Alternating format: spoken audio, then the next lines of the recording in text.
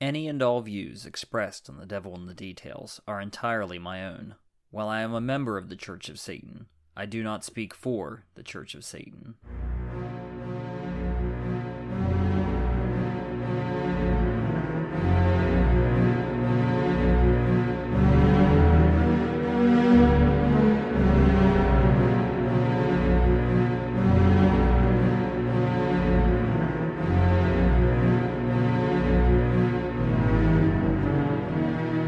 Welcome to The Devil in the Details, the show where we talk about skepticism from a satanic perspective. I'm your host, the Satanic Skeptic. On the morning of May 24th, 2022, at approximately 11:33 a.m., 18-year-old Salvador Rolando Ramos entered the Robb Elementary School in Uvalde, Texas, and began a massacre using an AR-15 style rifle, which ultimately resulted in the deaths of 19 students and 2 teachers, and wounded 17 others. This will be the third deadliest school shooting in United States history after the shooting at Virginia Tech in 2007 and the Sandy Hook Elementary School shooting in 2012.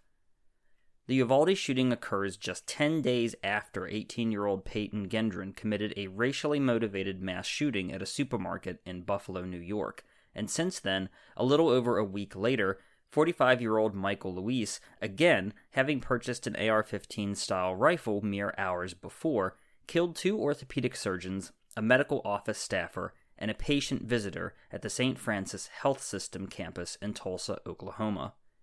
These shootings prompted the usual American responses: thoughts and prayers, clarion calls for weapons bans or some sort of gun control legislation, and of course, rallies by the NRA and the usual crowing by gun nuts and Second Amendment fanatics that guns have nothing to do with the problem.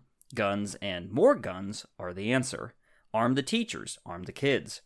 Ted Cruz, who became a popular meme during the 2016 presidential campaign for allegedly being the Zodiac Killer, and therefore somebody who should know an awful lot about guns, used his very good brain to propose reducing the number of doors in schools to 1. One way in, one way out. Let that sink in.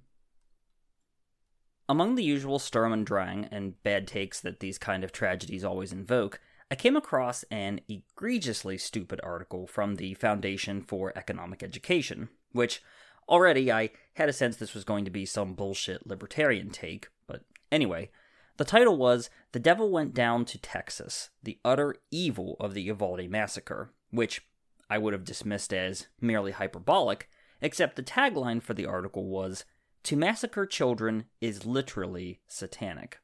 And that's when I said, wait a minute, hold up, hit the brakes. Now, I have to read this stupid fucking article.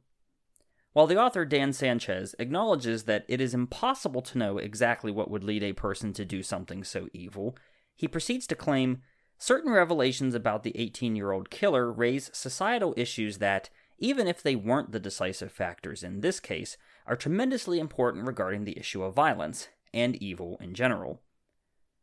Sanchez quotes the Daily Beast as calling the shooter, Salvador Ramos, as quiet, but with an aggressive streak, particularly expressed through videos of Ramos challenging other men to fights and harassing female students and co-workers. Then, Sanchez dives face first into bullshit, saying, "Some would attribute such an aggressive streak to males being broadly socialized to be forcefully assertive and competitive. They largely blame this culture of toxic masculinity for mass shootings and violent crime in general, both of which are predominantly committed by men." Who exactly are these some who Sanchez believes misattribute this aggressive streak? Who are they who allegedly blame toxic masculinity? Sanchez isn't clear. He assumes his reader is on the same ideological wavelength as him, and intuitively know who he's talking about. Sanchez argues that Ramos was a social outcast, judging by testimony from the Daily Beast in which they relate, former friend Santos Valdez Jr. told the Washington Post that the two had been close friends until Ramos's behavior started to deteriorate. He said Ramos, who was often bullied over a speech impediment that included a stutter and lisp, once cut up his own face with a knife just for fun. The motivation then is clear. The evil has a name. Desperate to feel like a big shot, Ramos would rather go out in a blaze of glory and inflict as much pain and suffering on the world as possible, than continue to languish in obscurity, stomaching the unbearable weight of being a social pariah. This outcast narrative has been around since at least the school shooting at Columbine High in 1999, and it's a narrative we've seen talking heads and media pundits fall back countless times since.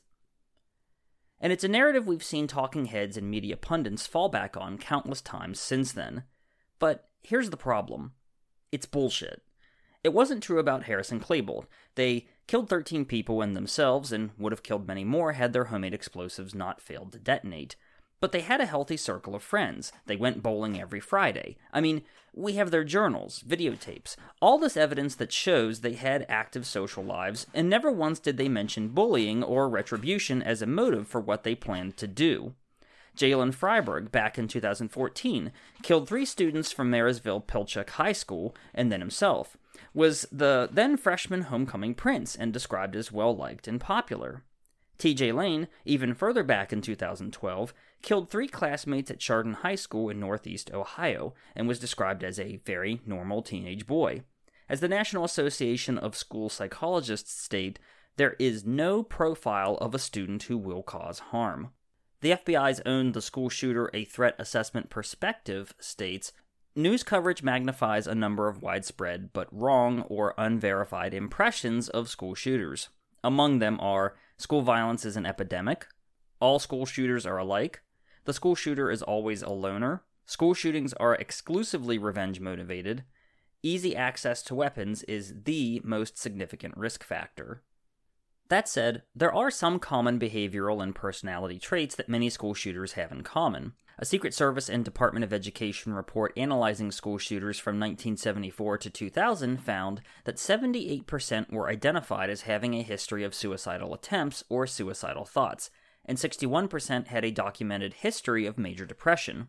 Similarly, a 2021 study published in the Journal of Social Psychology found that more than half of the 57 K-12 shooters, 24 college-university shooters, and 77 mass shooters analyzed had documented histories of psychological problems from depression to suicidal ideation, bipolar disorder, or psychotic episodes. To return to the outcast narrative, nearly half of K-12 shooters reported a history of rejection, with many describing having been bullied. Still, that's only about half, and as the authors go to great lengths to stress, there is no true profile of a school shooter. Plenty of people are bullied in middle and high school without entertaining thoughts of shooting classmates. Similarly, making and breaking relationships goes along with high school culture, yet most people who experience a breakup do not think of harming others. Anxiety and depression are common, especially in adolescence, and countless adolescents play violent video games without committing acts of violence in real life. Even if some commonalities are evident, we must recognize their limits. I would also point out that perceptions of rejection are not the same as actual rejection. In some cases, school shooters acknowledged positive interactions with their peers, but described the negative as, like a cut, it doesn't go away really fast. So while there might be some truth to the idea that school shooters turn to fantasies of violence and eventually commit actual violent acts as a means of expressing the pain of rejection, the outcast narrative isn't always the case. It doesn't apply to every single case of school shootings, and it might not in fact reflect the kinds of relationships and interactions a school shooter has with their family, friends, classmates, or teachers. It's a reflection of their own internal perceptions, and therefore can be much harder to spot. There's also a serious danger when someone point the finger at mental health. The argument that the United States is in a mental health crisis and that we need better mental health care to prevent these shootings unfairly focuses the blame solely on mental illness as much as unfairly focusing the blame solely on gun control. Blaming mental illness for school shootings unfairly stigmatizes children and young adults with mental health issues and creates an atmosphere in which adults are encouraged to conceptualize children as being fundamentally different from their peers and potential threats. It also narrows the focus to the point in which other, more salient features might be ignored. So, to return to Sanchez's ill-informed op-ed, he argues that school shooters are resentful misfits who, instead of being encouraged and taught how to channel their aggressive tendencies towards something constructive, were taught to suppress their negative emotions and eventually explode. Again, Sanchez is making sweeping statements about the lives, social upbringing, and inner worlds of school shooters with absolutely nothing to back up his assertions than some quotes from fucking Jordan Peterson. And if you know who Christian piss baby Jordan Peterson is, then you know goddamn well he didn't provide any evidence or sources for what he said either. Sanchez even acknowledges that he pretty much made all this shit up by confessing, "Again, I don't know if that's what happened in the case of Salvador Ramos, but I wonder if it is."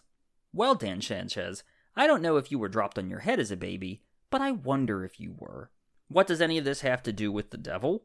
By the end of the article, Sanchez compares the Gotterdammerung mentality of his mythical school shooter to the fall of the rebel angels. That's right, a biblical reference that surely would make Jordan Peterson cry, as everything that has to do with Jesus Christ or the Bible does. Sanchez writes, "Such a wicked deed is to say literally, to hell with it. To hell with society, with morality, with the structure of being itself. It is to say, as Satan did in Paradise Lost when, resentful of his status, he tried to overthrow God, better to reign in hell than serve in heaven.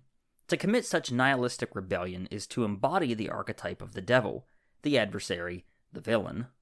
Unsurprisingly, Dan Sanchez demonstrates he doesn't know jack or shit about what real Satanism is. He solipsistically views everything through the black and white, good versus evil duality lens of Judeo-Christianity. If Sanchez knew anything about real Satanism, he'd know that, first of all, the harming of animals and children is forbidden. Second of all, Satanists behave according to the principle of lex talionis, the law of tooth and claw. Justice is retributive, with the punishment fitting the crime in both kind and degree. Even if it were the case that someone was bullied and rejected as an outcast, to retaliate with violence would only be appropriate for self-defense or to return an injury blow for blow. The killing of one's enemy purely for pleasure, let alone the wholesale slaughter of one's classmates, betrays a lack of self-mastery, prudence, and respect for the social contract which are all necessary to live in a society. Better to simply turn the gun on oneself and make one's exit gracefully before shitting all over the carpet, setting the drapes on fire, and tossing oneself out the window, leaving a mess for everyone else to clean up. No doubt some will say, "But don't Satanists believe that might makes right? What about all the social Darwinist misanthropic posturing that school shooters do online? Aren't they right in exercising their might?"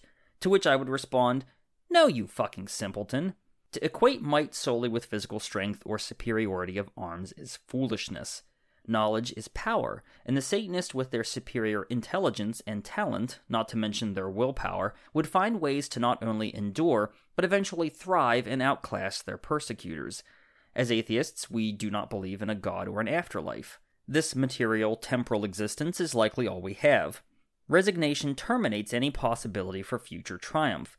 Sanchez explicitly states that young men especially should reject the role of villain and embrace that of the hero, which I would argue is precisely the problem. School shooters think they're the hero of their own self-contained narrative.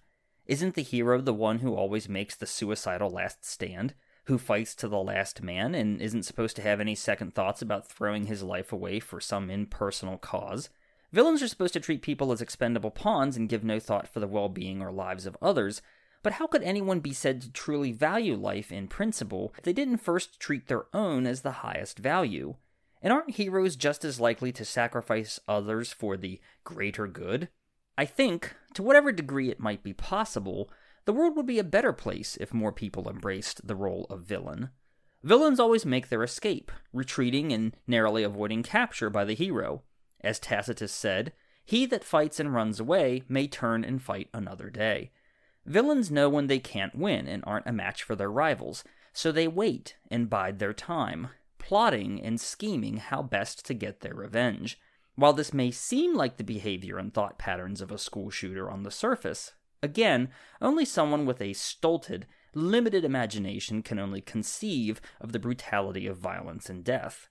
A Satanist would outwit, show up, and humiliate their enemies, or create circumstances in which their foe would be the author of their own fate. Much like the serpent presenting Eve with the apple, a Satanist may orchestrate their enemy's downfall, but ultimately it will be that person's own insensitivity, gullibility, ignorance, or covetousness which will lead them into temptation. While bullies can only exercise a sense of power and control by forcefully dominating others, the Satanist is most hard with themselves, mastering themselves and overcoming themselves, and so cultivate talent and skills that make them inherently exceptional. Thus do we enjoy the fruits that life has to offer, and as Anton LaVey once said, the best revenge is living well. So no, Dan Sanchez, massacring children is not satanic. You must be thinking of the God of the Israelites, who said, Happy shall he be who taketh and dasheth thy little ones against the stones, and commanded Abraham to sacrifice his son Isaac. It is, after all, an easy enough mistake to make. If you like this episode and want to hear more, you can check out The Devil in the Details on Spotify, Apple Podcasts, Stitcher, Amazon Podcast, pretty much anywhere you can listen to a podcast. If you have any questions or would like to shoot me a line, you can reach me on Facebook at The Devil in the Details. My handle is Satanic Skeptic. Maybe consider subscribing to the podcast, liking the Facebook page. You can also check out the articles that I write for Skeptical Inquirer at skepticalinquirer.org, or for more pop culture-related skepticism at aiptcomics.com. On the next episode, I plan on digging into my old files and discussing some past cases I've written for Skeptical Inquirer, starting with one of my personal favorites, a ghost video, well, alleged ghost video, filmed on location at the reportedly haunted house of actress Katharine Hepburn. Until then, the devil of doubt calls forth mankind to challenge all things, question all things. May the Luciferian light of reason guide you on your way, ever forward. Hail science, hail reason, hail Satan.